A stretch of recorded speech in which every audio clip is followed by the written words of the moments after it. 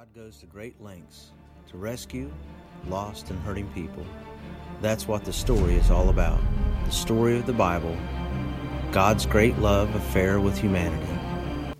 There's this crazy story at the beginning of the Bible. We have Adam and Eve, and they're in the Garden of Eden. And everything in this garden is great. It's exactly as it should be, except there's this one tree that they're told by God not to eat from because it's dangerous and it will kill them. So that's it. Avoid this fruit tree and we're fine. Right, it seems pretty simple. But in this garden, there's a snake, and it starts telling a different story. It says that if you eat of this tree, it's not going to kill you. In fact, it's going to make you become like God. And Adam and Eve, they believe the snake and they eat the fruit. And because of this, the goodness of the garden is tragically lost, and evil and death enters into God's good world. Now, why is there a talking snake in the garden? I mean, this thing is a problem. Yeah, it's very strange. And even more strange is the fact that the Bible doesn't say why or how this thing even got there. It just presents the snake as this creature who's in rebellion against God and that wants to get other people to doubt God's goodness and lead them on a path towards death. And so whatever this snake is, it's the source of evil that pervades our world and our lives, even still today. But there is some hope because right here in the story, God makes this really interesting promise to Adam and Eve. That someone is going to come in the future, a son of Eve. And this guy's going to come and he's going to crush the serpent's head and destroy evil at its source. However, during this battle, the serpent is going to bite this guy's heel. So it's like a mutual destruction. Yeah, it's this very strange but beautiful promise. And it's just left hanging there until the next key moment in the story, when God singles out this guy named Abraham and says that through his family, goodness and blessing is going to be restored back to all of the nations of the world. And as we follow this family, we get to one of Abraham's great-grandsons, this guy named Judah. And he receives this promise that a king is going to come from his line and that the whole world's going to follow this king and he's going to bring peace and harmony and there'll be lots of food and wine and milk and vineyards and it's going to be awesome. The first king that we meet from the line of Judah is a guy named King David. And he's a hero. Maybe he is the snake crusher. But it turns out that David is infected with the same evil as the rest of humanity. He never crushes the snake, just the opposite. However, God makes a promise to David that this king is going to eventually come from his line. But as you go on in the story, one by one, each generation of his sons, they're just total chumps. They give in to the snake, they choose evil, they go after money and sex and power and following other gods. Things get so bad that they run the nation of Israel right into the ground, and the big bad empire of Babylon just takes them out. And so now there are no more kings to even fulfill this promise. So it seems like the whole plan is lost. But during these dark days, there's this crazy group of guys called prophets, and they just kept talking about this coming king and reminding us of the promise that he'll come, he'll defeat evil, he'll restore the garden. Now, one specific prophet, Isaiah, he tells us more about why this king is bitten. Isaiah says that the promised king receives this wound because of humanity's evil, and then it kills him. But then all of a sudden he comes back, and Isaiah says it's because he suffered this wound that he can now become a source of healing to other people. But the Old Testament ends, and the snake-crushing king that everyone's been talking about never shows up. And this is why, when the New Testament begins, it introduces us to Jesus of Nazareth, not as some random guy, but as someone who comes to fulfill these specific ancient promises. Yeah, we learn that he's from the line of David, Judah, and Abraham. And he goes around Israel announcing that the goodness of God's kingdom is here, now. And he begins confronting the effects of evil on people by healing them, by forgiving them of their sins and evil. Many people are now believing that this is, in fact, the promised king. But Jesus began telling his closest followers that he was going to become king and bring peace by taking the full effect of humanity's evil into himself. The fatal snake bite wound. Exactly. And so it seems like the serpent wins. And this story actually would be a tragedy except for what happens next. Jesus rises from the dead. And now Jesus has the power over evil and death for himself. And so the rest of the New Testament is then making this claim that Jesus' power over evil and death has now become available to us to begin confronting the effects of evil in our lives. But even still, death and evil are a real problem in our world all around us. And so the story of the Bible ends by describing this future day when Jesus comes back and he finishes the job. He destroys the snake once and for all, and he restores the goodness of the garden here on earth.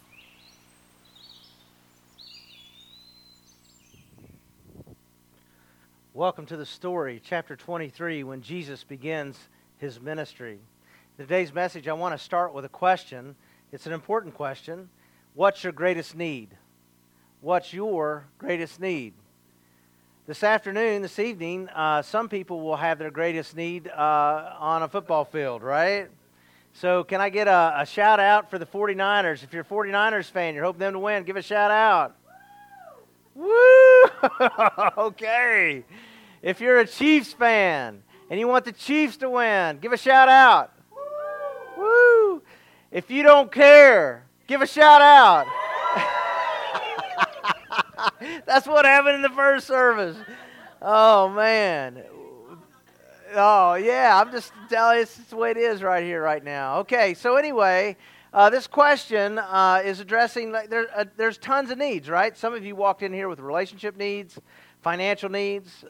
There's some type of emotional need you might have. And so we all are faced day to day with needs, some small, some large, but we're going to address the greatest need that every human has as we go through a few passages of Scripture in the Gospel of John. And so here is the central need of every human: to believe in Jesus. Now, this word believe, pisteuo, is the Greek word. It does not mean simply a mental assent, like I recognize that God exists. No, it's way beyond that.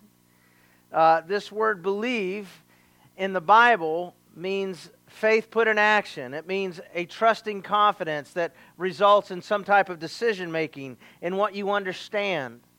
And the Gospel of John says this is why he wrote his gospel, his book about Jesus. He says that you might believe that Jesus is the Christ, the Son of God, and that believing you may have life in His name.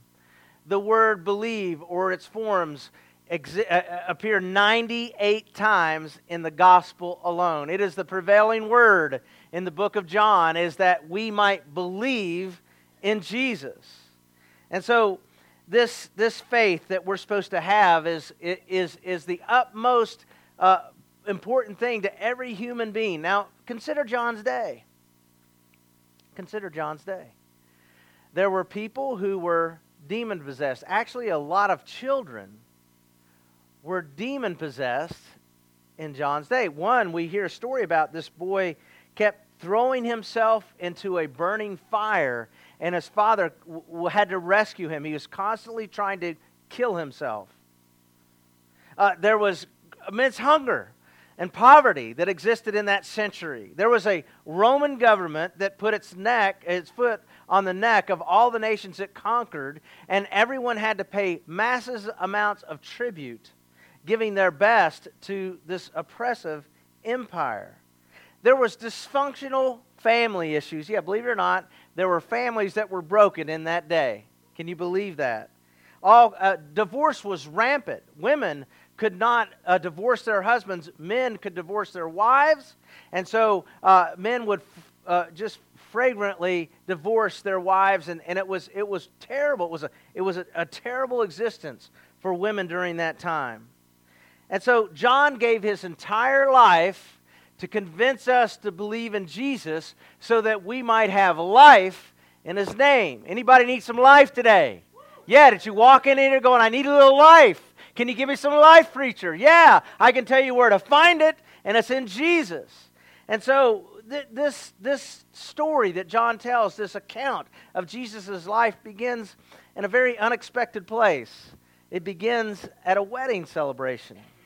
Some of us had the opportunity to go to David and Katie's wedding celebration reception yesterday, and they served breakfast. Now, just for any of you getting ready to get married or married in the future, this is a great idea, serving bacon at your banquet. All right? So there was this most delicious bacon, and it never ran out. I would go get it, and they kept putting more of there, and I was like, this is great. Well, there's this wedding in Jesus' day, and the wine runs out. These celebrations lasted 7 days. David and Katie, 7 days of breakfast would be great. So 7 days, and the wine ran out, right? And so this is where Jesus makes his first miracle, his first sign in John chapter 2. He's going to save the host from great embarrassment. By hearing that, wine has run out. His mother Mary says, Jesus, do something about this. And so he looks over at these large clay pots that will hold 120 gallons total, and he says, fill the pots with water, and they become wine. A cup of wine is taken to the head waiter, and here's what we read. The head waiter called the bridegroom, and he said, hey, every man serves good wine first, and when the people have drunk freely, when they're wasted, then he serves the poorer wine, right? But you have kept the good wine until now. This beginning his signs Jesus did in Cana of Galilee and manifested his glory, and his disciples believed in him. So you can't miss this, because this is a big theme throughout the entire Bible, that the best comes last.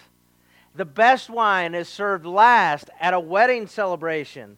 And so if you were going to come up with some superhero to support some false religion, I don't think you would begin with such a story as this as your hero making more wine. This is an eyewitness account, and this story, you can't make this stuff up. This guy watched Jesus do this, and they believed in him. Now, more importantly, it points back to a prophecy 500 years earlier in the Old Testament from the prophet Isaiah. And Isaiah says he's looking forward to a future day. He says the Lord of hosts will prepare a lavish banquet for all the peoples on this mountain, a banquet of aged wine, the best wine, choice pieces with marrow. So you got a big piece of meat and you got a bone to hold. This is the way guys like to eat meat.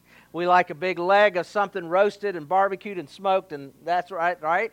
And so it will also come with a refined aged wine, and on this mountain he will swallow up, this is important, the covering which is over all the peoples, even the veil which is stretched over all the nations. He will swallow up death for all time. And the Lord God will wipe away the tears from all the faces, and he will remove the reproach of his people from all the earth, for the Lord has spoken. Anybody need the Lord to wipe away some tears from your eyes? Sometimes at communion, you're weeping. You don't even know why. Sometimes you do know why. Anybody here would like Jesus to come into your life and wipe away some of the sorrow? Anybody here would like to never go to a funeral again of someone you love? Anybody here never want to hear about another death of a child or anybody that we know?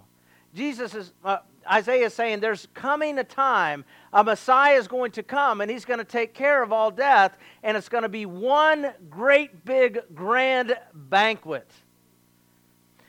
So for those of you who like to pick up a novel and you start reading and you kind of get interested in it, and you go like, wonder if my hero, wonder if this guy's going to live. And so you jump to the end of the book and you read the last chapter or the last couple chapters, and you find out your guy's still living. And you're like, okay, I'll read it now because I know it's going to turn out the way I want it. And so this is what Jesus does. Jesus talks about the end event at the beginning of his ministry, that this is going to culminate in a great banquet and celebration, that there's going to be an end to all the suffering, and there's going to be joy never ending.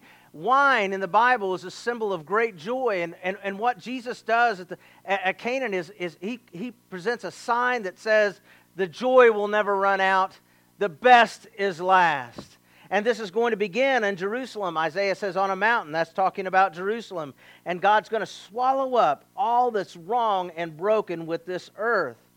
And so this miracle of Jesus at Canaan foreshadows a great celebration in heaven. His miracle at Canaan foreshadows our future celebration.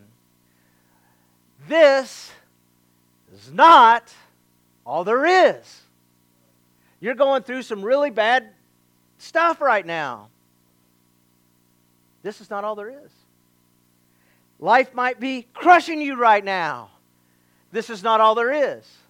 This moment in your life, these experiences that you're having right now might seem like they never end. I'm telling you, they're going to end. It's all going to end for those who are in Jesus. It's all going to end in joy and celebration. This is not all there is. I say that at every funeral. I hope I'm convincing the people who are mourning the loss of their loved one, this is not all there is. I'm preaching. Are you listening? I'm having a good time. I hope you are too.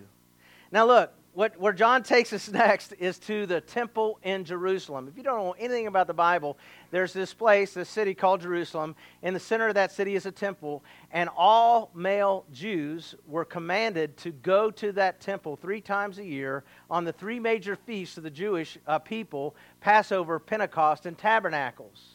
And when they would come, they were to bring a sacrifice, but most of them didn't travel with the sacrifice. They bought one there.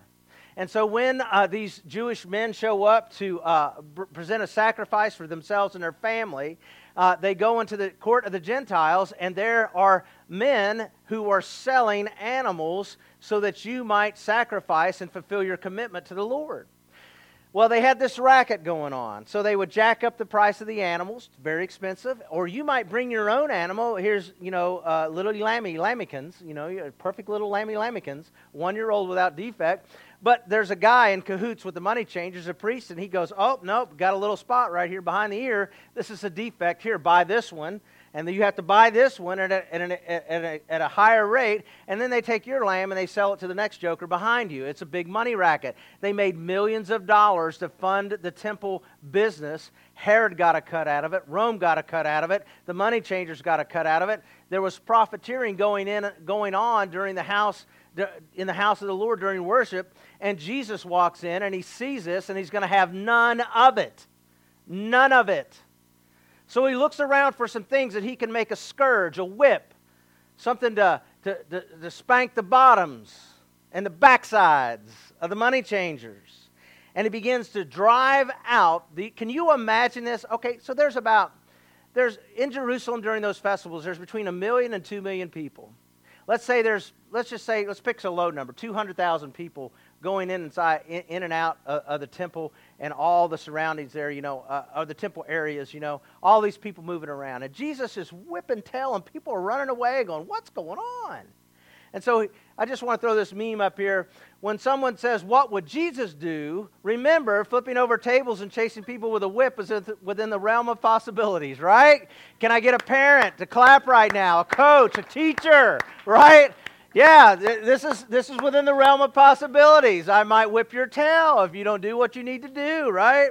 And so I'm just saying, I'm not telling you how to discipline your kids or I don't want any stories about, guess what happened in the school system this past week, next week. But anyway, here's what I'm saying is that Jesus is really angry. Anger is not a sin. You should get angry about things that are injustices of people. And Jesus is angry. God's angry. And he's driving out these people. And so the temple symbolizes a place where heaven and earth overlap. It's a place where God's presence is. In the temple, there was this small room. The temple size, it was 30 by 30 by 30, this little cubicle. And there was no lamp in there, but it was illuminated by the Shekinah glory of God.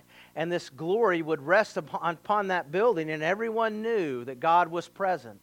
And man would show up, and man would have to bring a sacrifice to come and be part of the worship service. Do you hear me? To be able to worship God, there has to be a sacrifice. You can't come empty-handed because you're broken with sin, just like I am. You have to show up with a sacrifice, and Jesus is our sacrifice, and that's why we can come before the Lord and worship Him, because Jesus has made it possible. They're coming with their animals. They're trying to worship the Lord. And so here's the thing. The temple is a foothold that God has on the earth.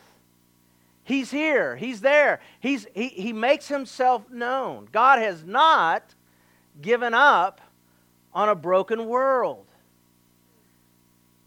The temple represents God's presence. And so Jesus has cleared the temple. And He lets everyone know, I haven't given up on the world. I haven't given up on you. I'm not going to tolerate this kind of behavior. And then he says these words, destroy this temple, talking about himself, and in 3 days I will raise it up. Well, we know he's foreshadowing his death on the cross. We know he's foreshadowing his resurrection. He says it right at the beginning of his ministry. His sacrificial death is going to make it possible that we can deal with our biggest need. And what is your biggest need? Your sin. That has to be dealt with. Our wrongdoing has to be dealt with. And Jesus says, I've come to deal with that. Jesus' actions and his words at the temple declare God has not abandoned us. You might feel that way. You might feel abandoned. No matter how bad it gets, God has not abandoned you. No matter how frustrated you are with your life situation, God has not abandoned you. No matter what they have done to you, because it might be really bad, God has not abandoned you. God has not moved. No matter what has happened, how big your hurt is, how big your mess up is, how big your sin is, how big your betrayal was, what prom night was like, whatever that moment is that you look back with guilt and shame, God has not abandoned you. I'm preaching. Are you listening? All right, come on now. Jesus has come to deal with our greatest need, our sin, our past, our pain, our failures. And John says this, now when he was in Jerusalem at the Passover, during the feast, many believed in his name, observing his signs, which he was doing. But Jesus on his part was not pisteuo, he was not entrusting himself to them, for he knew all men. I wonder why Jesus was not entrusting himself to the money changers. Because when he got that scourge out and he ended their business day and embarrassed them, they all said, we're going to kill you. No, they really said that in their head. They probably had a little huddle somewhere and they said, how do we kill this guy? We've just lost $4 or $5 million today. We're taking him out. And so Jesus was believed. They believed in Jesus, some of the people, but Jesus didn't believe in them yet, right? And he had good reason to. Next, John is going to present to us the gospel sandwich, I'm going to call it, all right? Some of you are already hungry, and here I am talking about food. There's a top slice of bread. We're going to call him Nicodemus. And there's a bottom slice of bread. She's a woman at the well, and right in the middle is a verse that you all probably have heard. And right in the middle is the meat of the sandwich. Right? Where's the beef? Right here it is. For God so loved the world that he gave his only begotten Son, that whosoever believes in him shall not perish but have eternal life. What John does in this most highly structured piece of literature we call the Gospel of John is that he tells two stories. He tells a story of a religious man who's at the top of the social ladder, and he tells a story of a woman who's at the very bottom of the social ladder. And right in the middle of these two stories, he places this awesome truth that we should teach to our children, memorize it, tattoo it on your neighbor's forehead, all of these things. And so in this story, we begin with Nicodemus. Now, who was Nicodemus? Nicodemus went to church every Sunday, every Wednesday night. Nicodemus wore nice clothes. He didn't cuss or chew or smoke or run with girls that do and all that kind of stuff. Nicodemus was the kind of guy that he knew the law and he would try to do it all right. Nicodemus was the kind of guy that you would want this guy to teach your kids at school, because he's a righteous guy and he knows the law and he's trying to do the right thing. Nicodemus, right, he represents the highest view that a Jew would have of any type of person, a religious, moral man. But I've got good news. Jesus came to save Christians too. And he comes to save Nicodemus. Some of you didn't catch that. But anyway, John is saying there's this man who is morally great, probably a better moral person than anyone here. I hope I didn't offend you, but I'm trying. So anyway, Nicodemus he represents the very highest state of a holy person. But guess what his greatest need is? To believe in Jesus. Because on your best day, you can't save yourself.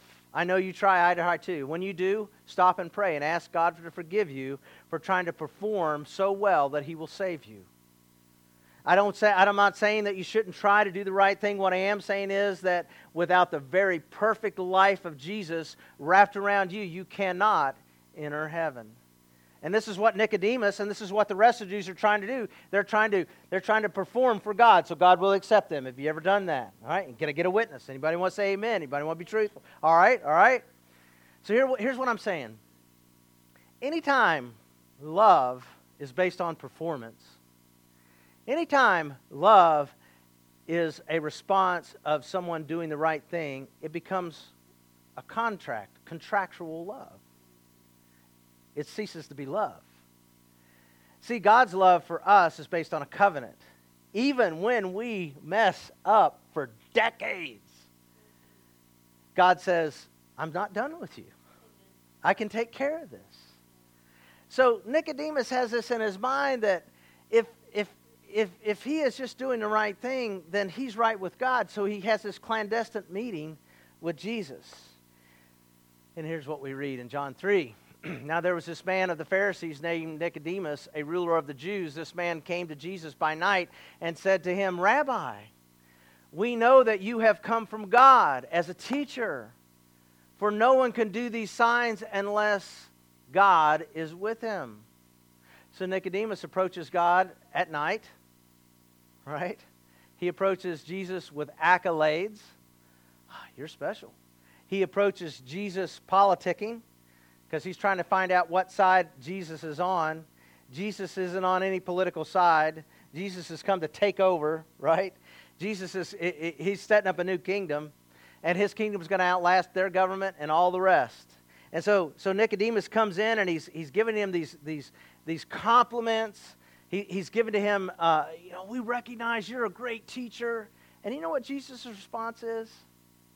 Hey, Nick, get a life.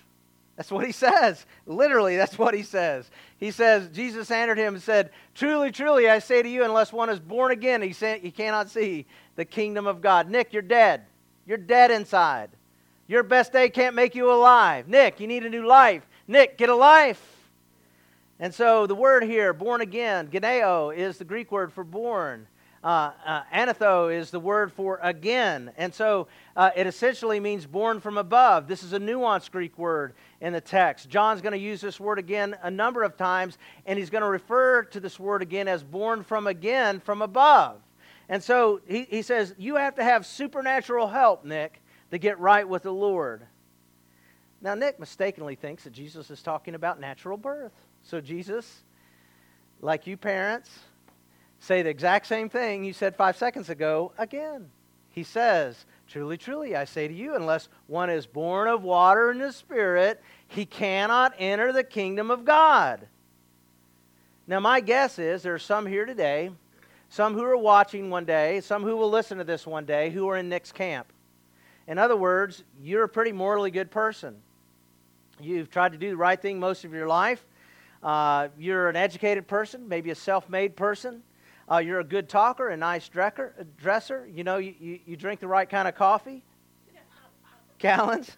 And you think, man, I'm not doing too bad. I hope Jesus can kind of, fix up my life. I had a little problem. I get a little sad sometimes. And Jesus says, you're dead. You're dead. You need new life. You need to be born from above. Now, what Jesus is referring to is a number of Old Testament scriptures, but one that stands out in my mind is found in the book of Ezekiel. And in Ezekiel 36:25, we read this. Hundreds of years before Jesus came, we read Ezekiel hoping for a new heart. He says, Then I will sprinkle clean water on you, and you will be clean, and I will cleanse you from all your unfilthiness and from all your idols. Moreover, I will give you a new heart, and I will put new spirit within you, and I will remove the heart of stone from your flesh and give you a new heart of flesh. I'll take out that stone that's dead, and I'll give you a new heart. And I will put my spirit within you and cause you to walk in my statutes. And you will be careful to observe all my ordinances. You know why you can't live for Jesus the way you want to live for Jesus? It's because you're not relying on the Spirit. You're not inviting the Spirit into your everyday moments. You're not inviting the Spirit in through worship music. You're not asking the Spirit to help you each and every day. God says, I'll give you my Spirit, and He will do the heavy lifting to what you need to do to follow my Son. I'll give you a new heart. I'll give you a new spirit. Now, what's humankind's biggest need? A heart transplant. What's the biggest need of a dead person? Life. And Jesus says, I'm the one bringing it. I'm bringing life. Now, numerically speaking, do you know what follows Ezekiel chapter 36? Ezekiel 37. You came to learn something at church? I got you right there. 37 follows 36. And in Ezekiel 37 is the story of the valley of dry bones. Ezekiel goes out to a desert, an arid place, and there are these bones that have nothing on them. They're bleached white. And he watches God reconstruct them with all the parts, and they stand up. And here's what Ezekiel sees in this next story is that there is this completely dead people. That's us outside of Jesus. And Jesus comes in and makes you all born anew, born again, born from above. And this is what Jesus and his disciples go about doing throughout the ministry. As a matter of fact, when Jesus leaves Nicodemus, he and his disciples do exactly that. They go out preaching the kingdom and giving people new life. We read about this in John 3:22. And after these things, Jesus and his disciples came into the land of Judea. And there he was spending time with them and baptizing. John also was baptizing near Anan, near Salim, because there was much water there. And the people were coming and were being baptized. The Jordan River is generally a raging little creek. But there are a couple places where it spreads out, where you can gradually walk into deep water and be baptized. And that's where Jesus went. Have you been immersed into Jesus Christ? I'm just asking. The water's warm, the towels are there. Would you like to be baptized into Jesus today? Would you like to have his Spirit enter into your heart and your world? Would you like to be born again today? It's possible. Do you hear what I'm saying? The sermon is not over yet. We're just halfway through. Some of you are looking for the ending. We're not there yet. I'm telling you that you could be born again today. Amen. It's good news. This is so good news. I'm going to sleep good tonight. So John watches Jesus leave there and go north through Samaria, through the land of the dreaded half-breed Samaritan. And they were looked down upon by a lot of people, but especially the Jews. And this Jew, Jesus, walks right through their center of town, Sychar, and he sits down at a well, and he meets a woman, a Samaritan woman. We don't get her name. One day she's going to say, hey, I got a name. And we're going to say, hey, Samaritan woman. She's going to, I have a name. It's Sally. You know, okay, Sally, well, now we know, right? But anyway, Jesus stops at the well to get a drink because he's thirsty. It's the middle of the day. And this woman of Samaria comes to draw water there, and Jesus says, give me a drink. Now, she was amazed that Jesus would talk to her. First of all, everyone knows she's an outcast because there's only two people at the well in the middle of the day. The outcasts and a Jew, because they don't want to hang out with Samaritans. Here we got Jesus and a Samaritan woman at the well in the middle of the day, and she's amazed that this Jew would talk to her, and she's a woman and he's a man, and in those days and times, men did not talk to women in public unless they were married. And so this woman who's been totally oppressed by the men in her life because they've all divorced her, and the one she's with at that time won't marry her, Jesus is speaking to her, and he starts the conversation out with a common need, a common understanding that water is life in an arid climate, and he needs water. But what he really wants to do is talk to her about her biggest need, eternal life. Jesus answered and said to her, if you knew the gift of God and who it was who says to you, give me a drink, you would have asked him, and he would have given you living water. And so like Nicodemus, she doesn't catch it right off the bat. Were we talking about water? Living? What are you talking about? And so Jesus says it again with more emphatic in 13 and 14. Everyone who drinks this water will thirst again, but whoever drinks of the water that I will give shall never thirst. But the water that I give him will become in him a well of water springing up to eternal life. And so what Jesus is saying clearly to her is he's saying, I am your greatest need meter. I am the water of a life. You must drink from my well. And so here's the point. Jesus declares that everyone has a thirst that is impossible to quench unless you drink from the well of living water. So I don't know what you call your well. Some of you call it your mind. Some of you call it your soul. Some of you call it your spirit. Whatever you call that well, where your thoughts and emotions and where you go to run and hide, or where you go for solace, your well, right? Jesus says, you need a new well. You can't put enough bleach in your well to clean it up. You can't clean up your well. You have to have the well that I give you, because the pollution in our souls goes way down and way back. And we need someone to come in and go, I'm going to help you start all over. Let's drill a brand new well. And let me do it, and let me supply the water. And so Christ says to this woman, I'm the only one that can quench this deep thirst that you have. In the ancient Near East, water meant life, and Jesus is saying, I'm the only one that can bring life. I'm your greatest solution to your greatest need. So we all thirst for at least three things. You might be thirsty right now. You're like, man, that coffee's dried me out. Well, I'm thinking spiritual things here right for a moment. First of all, we all thirst for purpose. We do. So if you don't believe in God, or if you say, I don't know that we can be sure that there is a God, then you are an accident that has no purpose. And no amount of structure that you put in your life can answer a central need that you have, and that's purpose and why you're here. Why am I here? Well, I don't know why I'm here. Well, you can find out that you're a child of God, that God has a purpose called His kingdom. It's bringing renewal to everything around us, and you're not an accident, and you can come to feel like your life does have purpose. The second thing we all thirst for is love. Anybody need some love here? Honey, did anybody talk to you after the service? All kinds of people. I said in the first service, I said, I like my wife to cuddle over on me. We're watching TV at night a little bit, and I say, hey, could you scratch my head? And, can you rub close to me? I don't smell good, but you do. Like I say all those things. I need a little love, right? We all need a little love, right? But the deepest need that we have for love can't be met by another human. It can only be met by Jesus Christ. Because even when we have the best marriage, or the best friend, or the best children, we still need someone to reach down into that dark spot on our heart and tell us, I still love you, even though you did that, even though you betrayed them, even though you said that, even though you spent that on this, even though what you saw on the screen, I still love you. We are dysfunctional adults. If you're looking for a perfect church, please go somewhere else. It's not here. We're a dysfunctional family.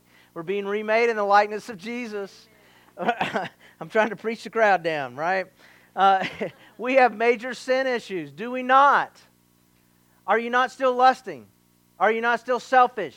Are you not still pride-filled? Are you not still holding grudges? We have problems. Sometimes those problems come from way back when someone did something against us, or something they should have been there and they weren't.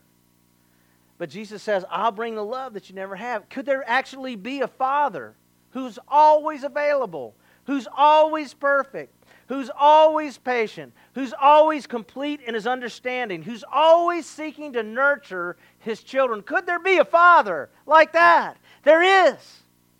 God the Father and His Son Jesus. And if you want to meet the Father, you got to know the Son. And the Son will take your hand and put it in the hand of the Father. This is good news. We thirst for peace. Anybody need some peace today? Your life's turmoil. Anybody need some peace today? I do. I'm kind of upset about some things. I'm kind of worried about some things. I'm unsettled about some things in my life and other people. I need some peace. Well, look, Jesus says, I'll offer you peace. That no matter what happens, Romans 8:28, for all things work to the good for those who love God and are called according to His purpose. I'll bring it on no matter what you're going through, no matter how bad it is, no matter how bad you mess. I can bring you some peace from the guilt and the shame of what you did on prom night, of what you said to your wife last night, of how you kicked your dog this morning, of how you didn't feed the cat. I don't have any cats. All of us need peace, folks. And I'm telling you right now that there is only one eternal source for peace. You can drown it in drink or smoke it and whatever and try to think, oh, this will bring, but it will not bring you lasting peace.